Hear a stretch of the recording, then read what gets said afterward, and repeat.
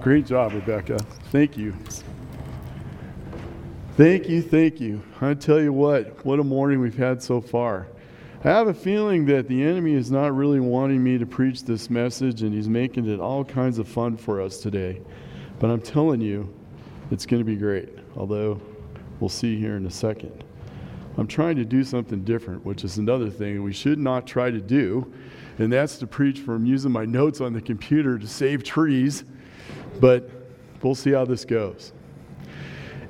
You know, we've had a fun summer going through the Psalms, and this is our final psalm of the summer. Next week we'll be doing something different. I'm not 100% sure yet what that's going to be, so you can pray with me on that.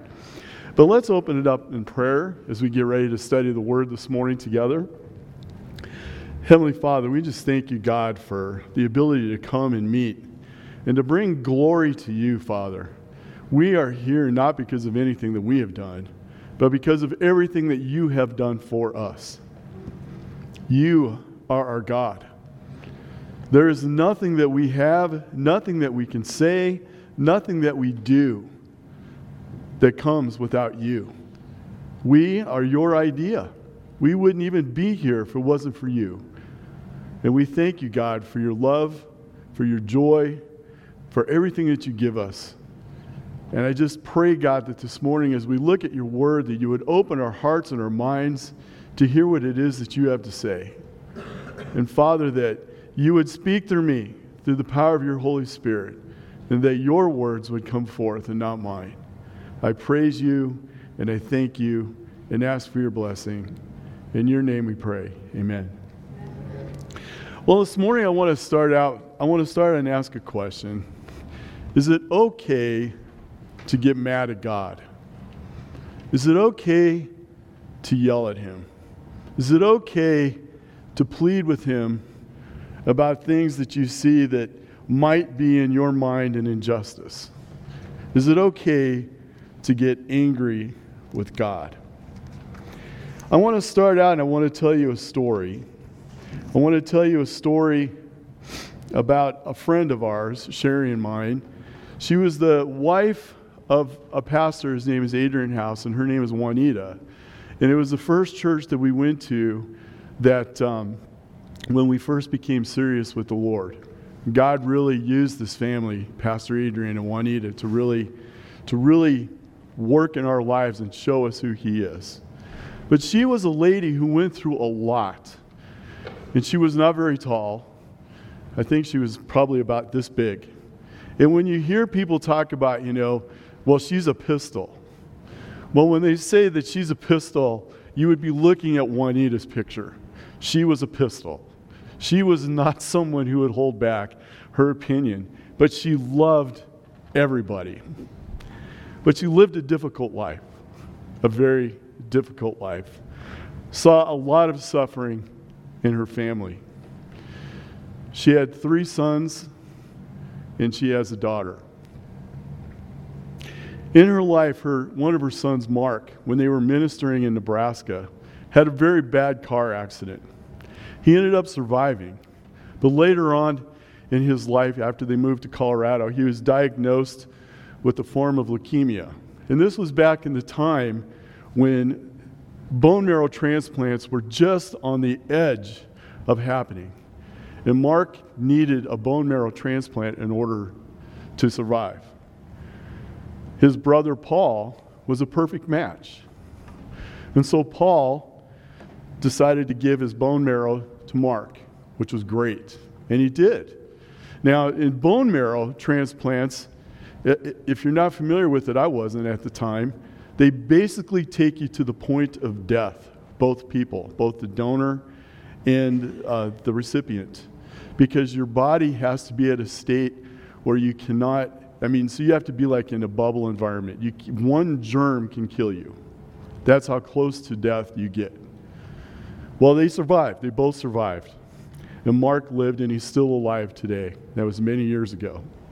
But Paul dealt with depression. And on Christmas morning, one morning, Adrian and Juanita found Paul in his car in the garage. He had committed suicide on Christmas Day. Shortly after Paul's suicide, Adrian had a stroke, which he continued to preach, and he started to recover, but he still dealt with some paralyzing aspects on his left side. Later on, not long after that, he also got cancer. And then he died. And Juanita was angry at God. As you can tell, that she had been through a lot and seen a lot of suffering in her family. And she asked, why, God, would you let this stuff happen to me? Well, unfortunately, that wasn't the end of her story. She ended up getting a flesh-eating disease in her feet, which caused the doctors to have to amputate parts of both of her feet. And then eventually, they had to remove one of her legs. So I tell you this story for one particular reason, really. Because as I was reading through Psalm 60 myself, it reminded me of her and her life struggles. Because from a human perspective, Juanita seems to have a right to complain about her life and the pain she had to endure. It seemed like that she had to deal with a lot more in her life than normal people have to deal with. She had her share of heartache and pain beyond anything that I know that in my life I've ever suffered. Maybe some of you here today can relate to her and her story. Maybe some of you online have even understood that life can be painful and it's hard. And we see here in Psalm 60, as Sherry read it, that David is pleading to the Lord, and he's asking the Lord why the Lord seems to have left him and his people and his men to themselves. The Lord didn't seem to follow them into battle, and so they suffered losses and an apparent defeat. Here's the ironic thing with this story, is that when we look at the text in the title that the psalm refers to, so when you look at the psalm, there's always the title. In this particular one, it says, to the choir master, according to the Shushan Eduth. I wasn't planning on reading it, so I'm just telling you, if I'm mispronouncing the words, that's okay. A miktam of David for instruction, when he strove with Abram Naharam and with Aram Zobah, and when Joab on his return struck down 12,000 of Edom in the valley of Salt. So he's in a battle. It doesn't line up, because this lines up in the text if we go to 2 Samuel chapter 8. So if you have your Bibles this morning and you turn to 2 Samuel chapter 8, we're going to look at verses 1 through 14. I'm not going to read it all, but as we go through this and you were to read it on your own later, you would see that it appears that David is actually winning every single battle that he's going through. In fact, if you go down to verse 6, and you read the second half of verse 6, it says, and the Lord gave victory to David wherever he went. And then we jump all the way down to verse 13 of chapter 8 of 2 Samuel, and it says this, and David made a name for himself when he returned from striking down 18,000 Edomites in the valley of Salt. Then when he put garrisons in Edom throughout all Edom, he put garrisons, and all the Edomites became David's servants. And it says, and the Lord gave victory to David wherever he went. And so as I was reading this and preparing this morning, I had a curious question that came to me and I couldn't get rid of it. Why was David upset? Because in verses 6 and 14 in the text that goes with the psalm, it tells us that the Lord had given David victory wherever he went. What's the problem? Why is David feeling like they lost? Let's look at the first 3 verses and see David's plea to the Lord. He says, "Oh God, you have rejected us, broken our defenses. You have been angry. Oh, restore us. You have made the land to quake. You have torn it open. Repair its breaches, for it totters. You have made your people see hard things. You have given us wine to drink that made us stagger." Keep in mind that the Psalms are songs that are to be sung in worship. It seems like a hard thing to sing. And when we read this psalm in conjunction to 2 Samuel 8, and we read it in total, it's confusing why David would write this psalm after such a great victory. Well, then the Spirit opened my mind to what was really happening here. And actually, one note in my study Bible kind of triggered this whole thing for me. Because David didn't write this psalm, it appears, after the victory. He was writing it in the middle of the battle. And we know that in the middle of a battle, even when the end shows a great victory, there can be ebbs and flows. There can be times where it feels like that someone has breached the front line. And it looks like victory is far from certain. In fact, it looks more like defeat. So when we read the psalm in this context, it makes sense. Because as a faithful servant of the Lord and a faithful king of Israel, David is pleading to the Lord and laying out his heart to the Lord to save his people, his army. In the middle of this battle, he is wondering why the Lord appears to not be with them, why the Lord seems to actually be against them, letting the front lines be breached.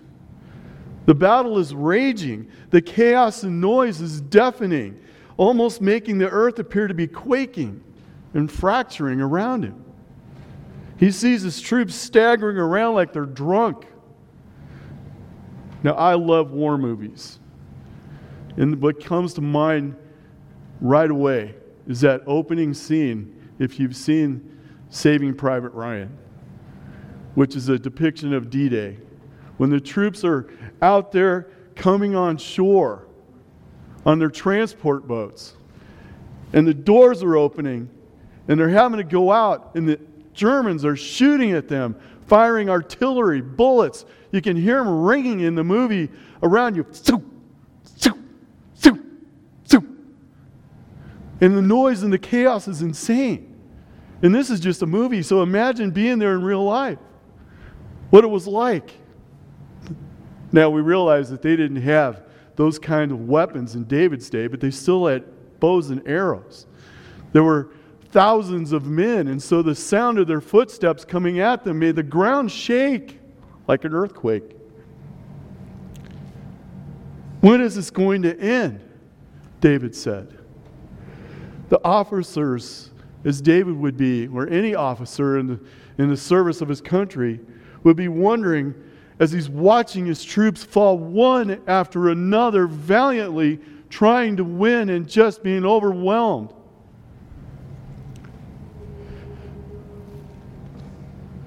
You can imagine why he's pleading with the Lord, why are you doing this? In verse 2, David demands the Lord to fix the breach, repair it as it's shaking violently. And David, as an honorable, God-fearing, loving king of Israel, is watching his troops being slaughtered in this battle, a battle they will win in the end, but seemingly getting routed in the moment and seeing his people, his men, getting killed. For what? Aren't we God's chosen people?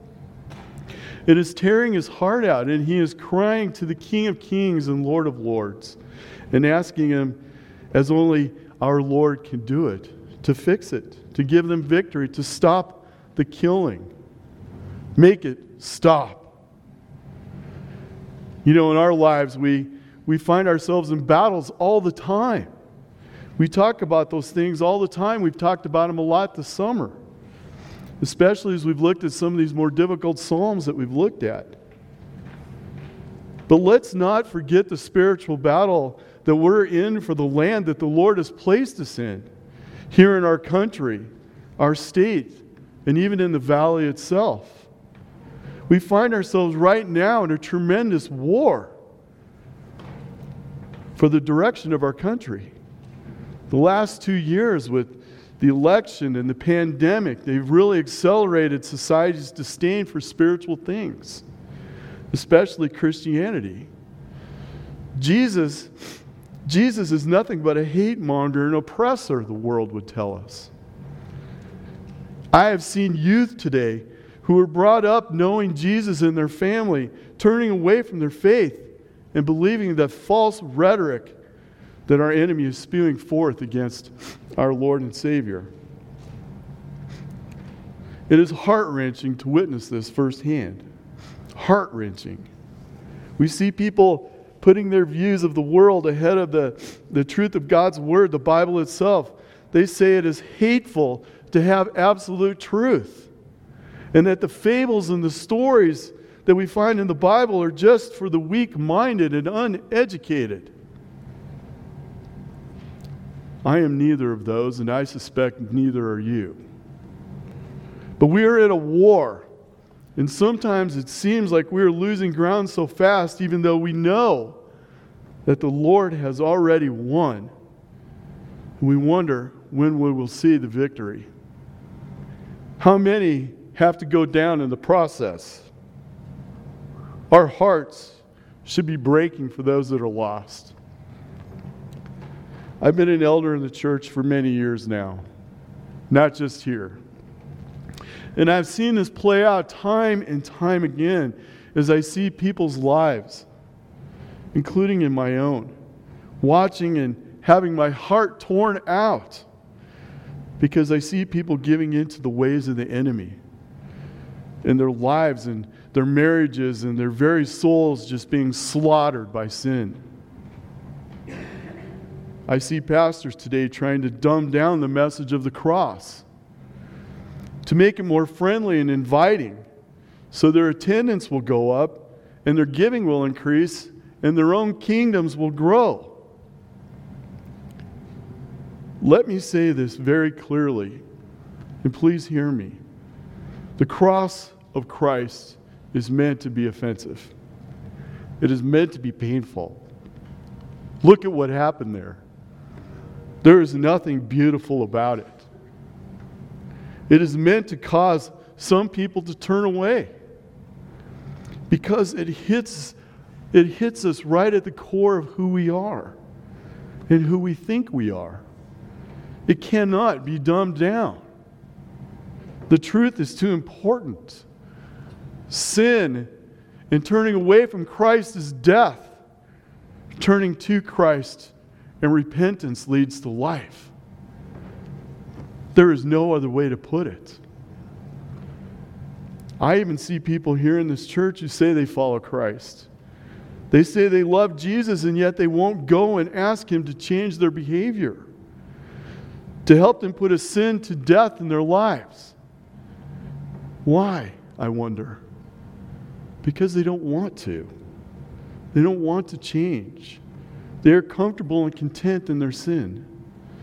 Like the rich young fool who turned away from Jesus, and Jesus watched him in love walk away because the rich young fool loved his things more than he loved Jesus Christ, the Messiah, the Savior of the world. And this leads to death, not life. It is time for us to put the foolish things of this world aside and to decide to follow Christ with everything that we have. And this is where I became emotionally attached to what David is saying. Because I can't, Matt can't, no one can do this. No one can change your sinful behavior. It is between you and your Lord.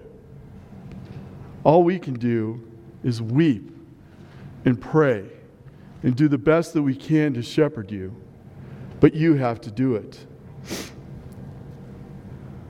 In the power of Christ, we can do it. But some of you will never change. Some of you will never give your lives to the Savior. And some of you will never go to heaven until you do. And all I can do is watch and pray. And like David, it breaks my heart. It does. And I plead with you to hear this message and seek to change. Seek the strength and power of our Savior to set aside your sins and seek to follow Him alone and allow Him to bring you the true joy that only He can give. The so-called pleasure of sin is fleeting, but the eternal, life-giving blood and love and power of Christ is eternal.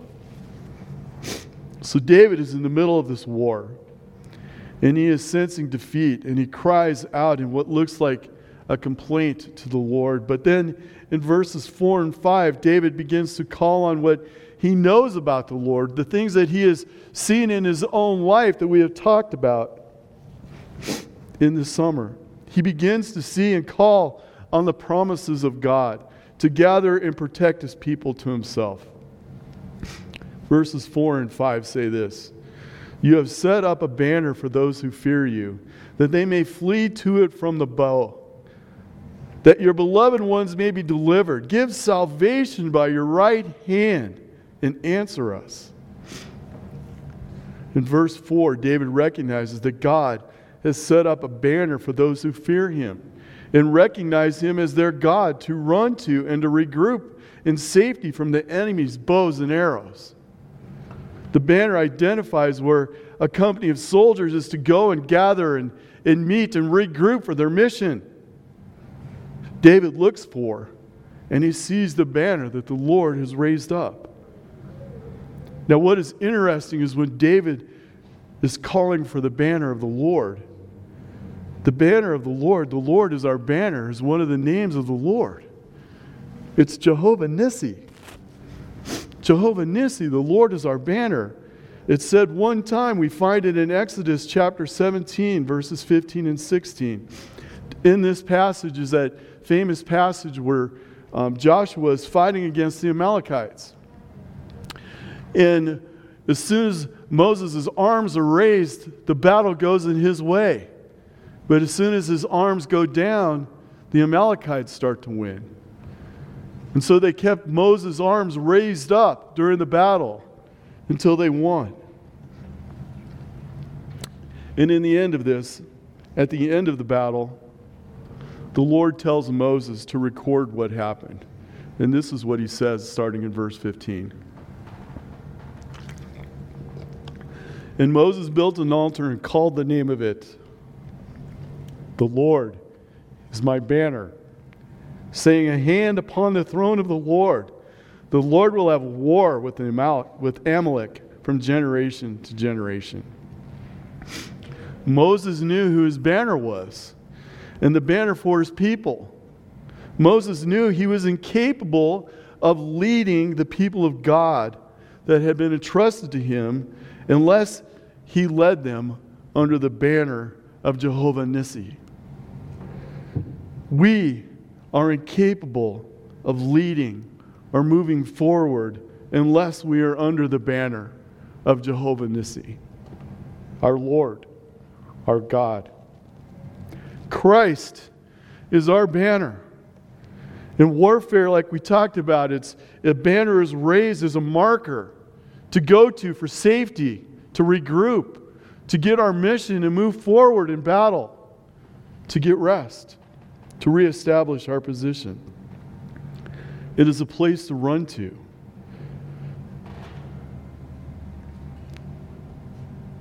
And as we've just talked about, Jesus Christ is our Savior. And He is the one that we run to for help. He is the one that we run to so we can gather together for our mission, to take this message of hope out into the world and get the instructions on how to carry it out. It is He who has the authority alone to guide His people. John 6:37, Jesus says this, "And all that the Father gives me will come to me, and whoever comes to me, I will never cast out." Come to Jesus. Come to Jesus, and He will never cast you away. And those are not my words. Those are His words.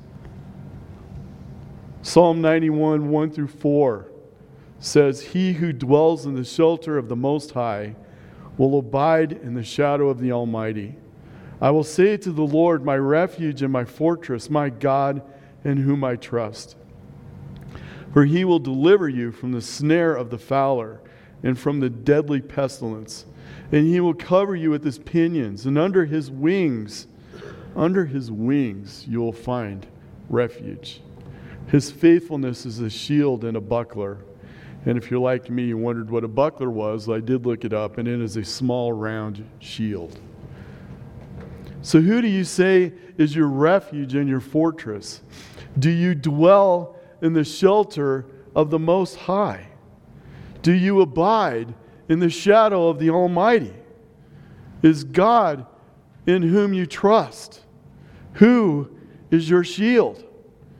He has given us deliverance by the blood of Jesus Christ on the cross. Run to the cross. Find your banner. Find your hope there. And Jesus will cover you and shield you with his mighty arms outstretched, dripping with his blood of forgiveness and protection. Look into his eyes and see the pain of love that he has for you in them as he looks back to you. Where do we turn? Where is our banner? Who is our shield? It is Christ. As we talked about earlier, we were at war, and we will be until the return of Jesus. In war, there are casualties. We see that throughout church history. Many have been martyred in the name of the Lord. I found an article in Christianity Today from February 2020. In the Center for the Study of Global Christianity at Gordon Conwell Theological Seminary estimates that approximately 90,000 Christians were martyred in 2019. 90,000 Christians. And this is how they define a martyr. As believers in Christ who have lost their lives prematurely in situations of witness as a result of human hostility. 90,000. That's one every 6 minutes. In my message this morning, approximately 7 people will die in the name of Christ.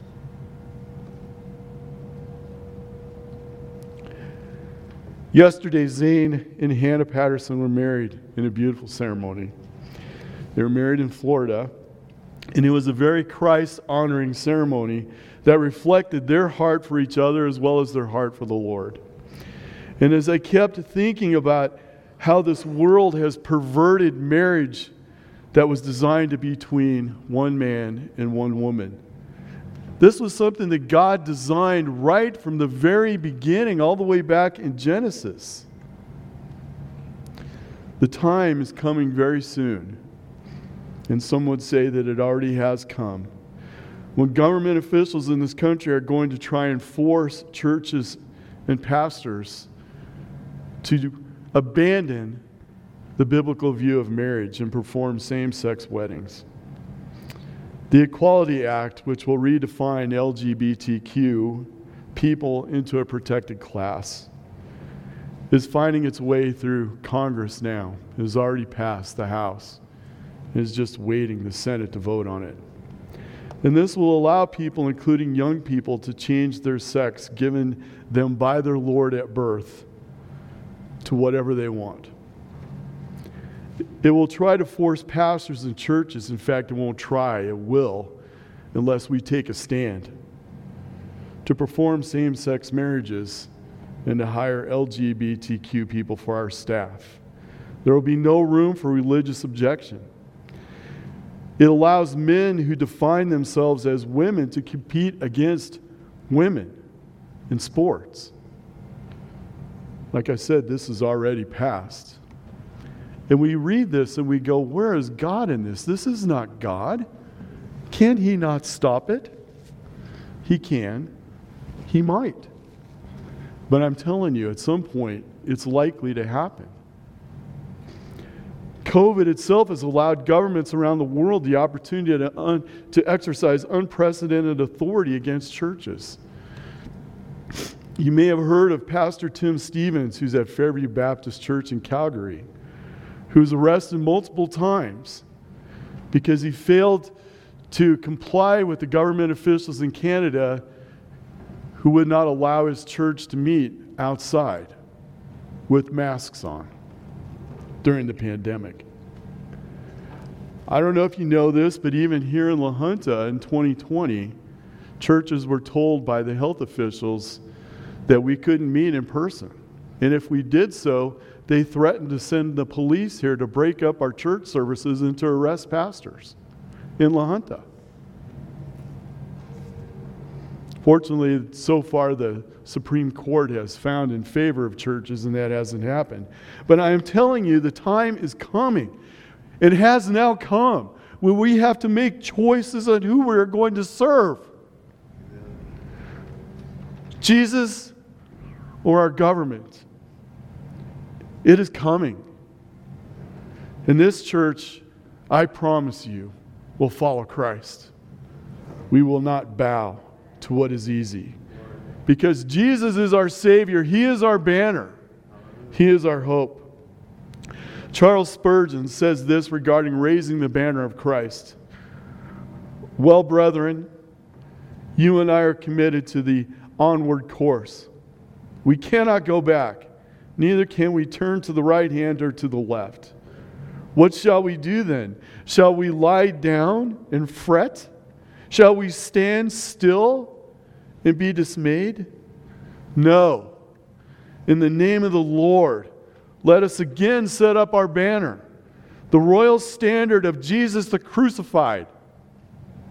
Let us sound the trumpets joyously, and let us march on, not with the trembling footsteps of those who know that they are bent upon an enterprise of evil, but with the gallant bearing of men whose cause is divine, whose warfare is a crusade. Courage, my brethren. Behold, the angels of God fly in our front. And lo, the external God himself leads our van. The Lord of hosts is with us. The God of Jacob is our refuge. Therefore, we will not fear, though the earth be removed, and though the mountains be carried out into the midst of the sea. What a beautiful message from Charles Spurgeon. We will not fear, no matter what, because the God of Jacob is our refuge, and under his wings we will find the banner. These next 3 verses really lays it out as David reminds God of who his people are.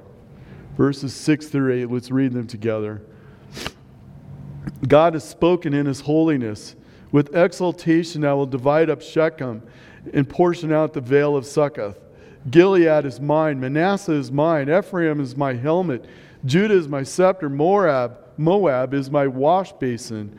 Upon Edom I cast my shoe. Over Philistia I shout in triumph.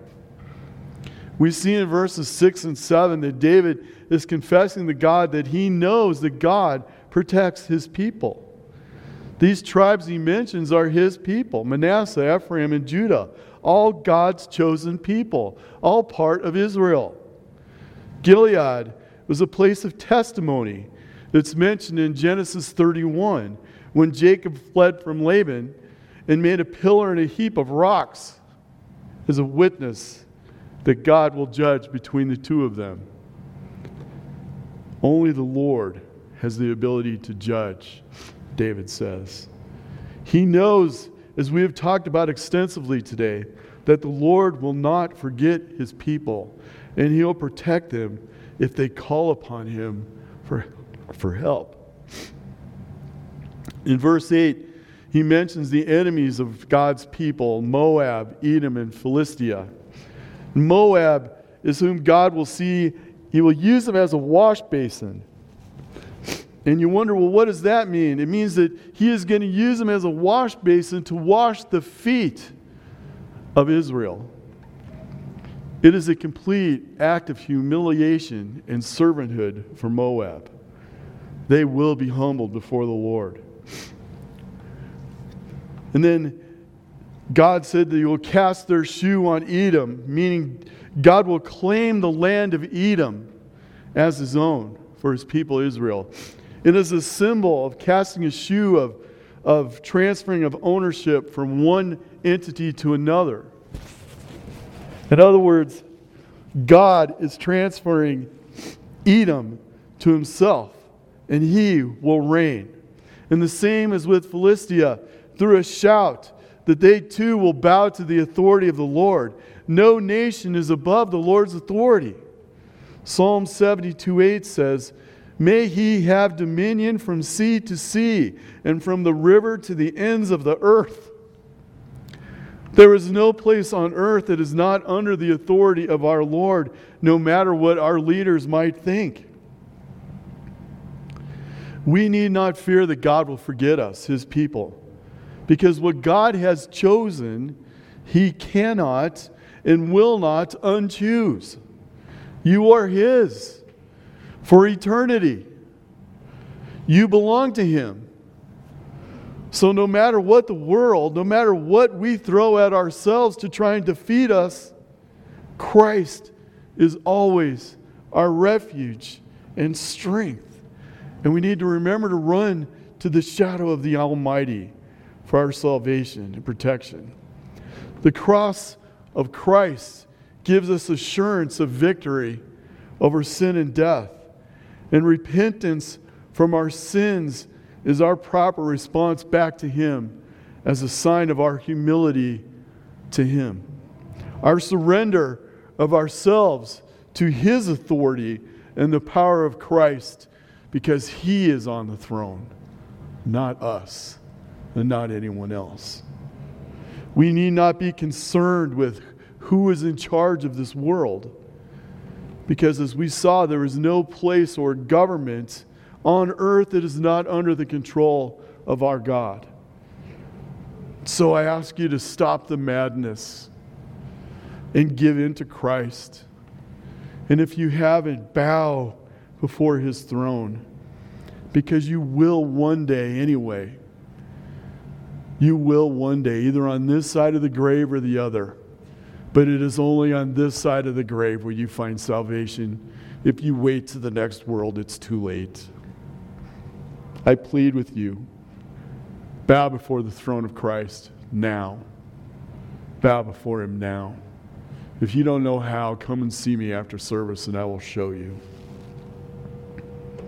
It's not as hard as you think. As we look at these last four verses, in verses 9 to 12, we see that David makes a heartfelt plea to the Lord for his people. Once again, David shows us that the hero in this battle is not David.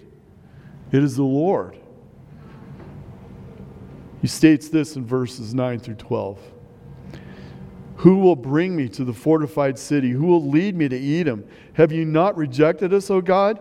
You do not go forth, O God, with our armies. O grant us help against the foe, for vain is the salvation of man. With God we shall do valiantly. It is he who will tread down our foes. Again, we see in verses 9 and 10, we see David watching his army struggle against their foe, like he did in verses 1 and 2. He wonders if God has rejected them, and that is why they are losing the battle. He shows his shepherd heart. He's putting the concern of his people and his love for them in full view again. But then in verses 11 and 12, he changes. He pleads with the Lord to grant them victory. If we look at verse 11, we see that David is confessing to God that trying to win and gain the victory, as he calls it, through the salvation of man is futile, because our efforts are nothing. We can do nothing. We cannot save ourselves. It is useless for us to try. It is vain for us to try to do so. So why do we continue to try to do that? Why do we continue to reject God's help and in vain try to do this all alone on our own? Verse 12 helps us to see the answer more clearly. With God we shall do valiantly. It is he who treads the foe. He wins the battle. He is the war hero. Let's look at Ephesians 1, 3 through 8. Ephesians 1, 3 through 8. If you're not sure where that is, General Electric Power Company. Galatians, Ephesians, Philippians, Colossians. Ephesians 1, 3 through 8 says this: Blessed be the God and Father of our Lord Jesus Christ, who has blessed us in Christ with every spiritual blessing in the heavenly places, even as he chose us in him before the foundation of the world. Let that sink in. Even as he chose us in him before the foundation of the world. When did he choose you? Before the foundation of the world.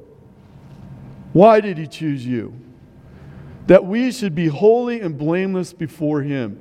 In love, be holy. In love, he predestined us for adoption to himself as sons through Jesus Christ, according to the purpose of his will, to the praise and the glorious grace with which he has blessed us in the beloved. In him we have redemption through the blood, the forgiveness of our trespasses, according to the riches of his grace, which he lavished upon us in all wisdom and insight. We are his. He chose us. He is the one who gives us the victory. Let me ask you again, who is it who treads our foe? Who is it who wins the war? Is it us? It is him. It is the Lord alone. Proverbs 21, 30 through 31 tells us, no wisdom, no understanding, no counsel can avail against the Lord. The horse is made ready for the day of battle, but the victory belongs to the Lord. The victory belongs to the Lord. And that is why David went to God and pleaded with him when it looked like they were in the middle of a defeat. We have seen today that God alone is our banner, that we go to him for salvation, that he provides us the victory, that he chose us, that he cannot unchoose us. I want you to know the end of Juanita's story. A couple years ago, Juanita passed away. Sherry and I hadn't seen her in many, many years. But at her funeral, it was amazing. On the stage, they had her wheelchair, her cane, her prosthetic leg, and her wig. And we wondered, why in the world would they do that? Well, as Juanita, to know her, you'd have to understand. She knew she was going to die, and she actually wrote out everything that she wanted to be said in the funeral, the songs and everything. And she wanted those things there because she wanted people to know where she was going, she wasn't going to need them. Because God gave her the victory over the battles she faced in her life. In the end of our story, 2 Samuel 8:14 says this: And the Lord gave victory to David wherever he went. Let's pray.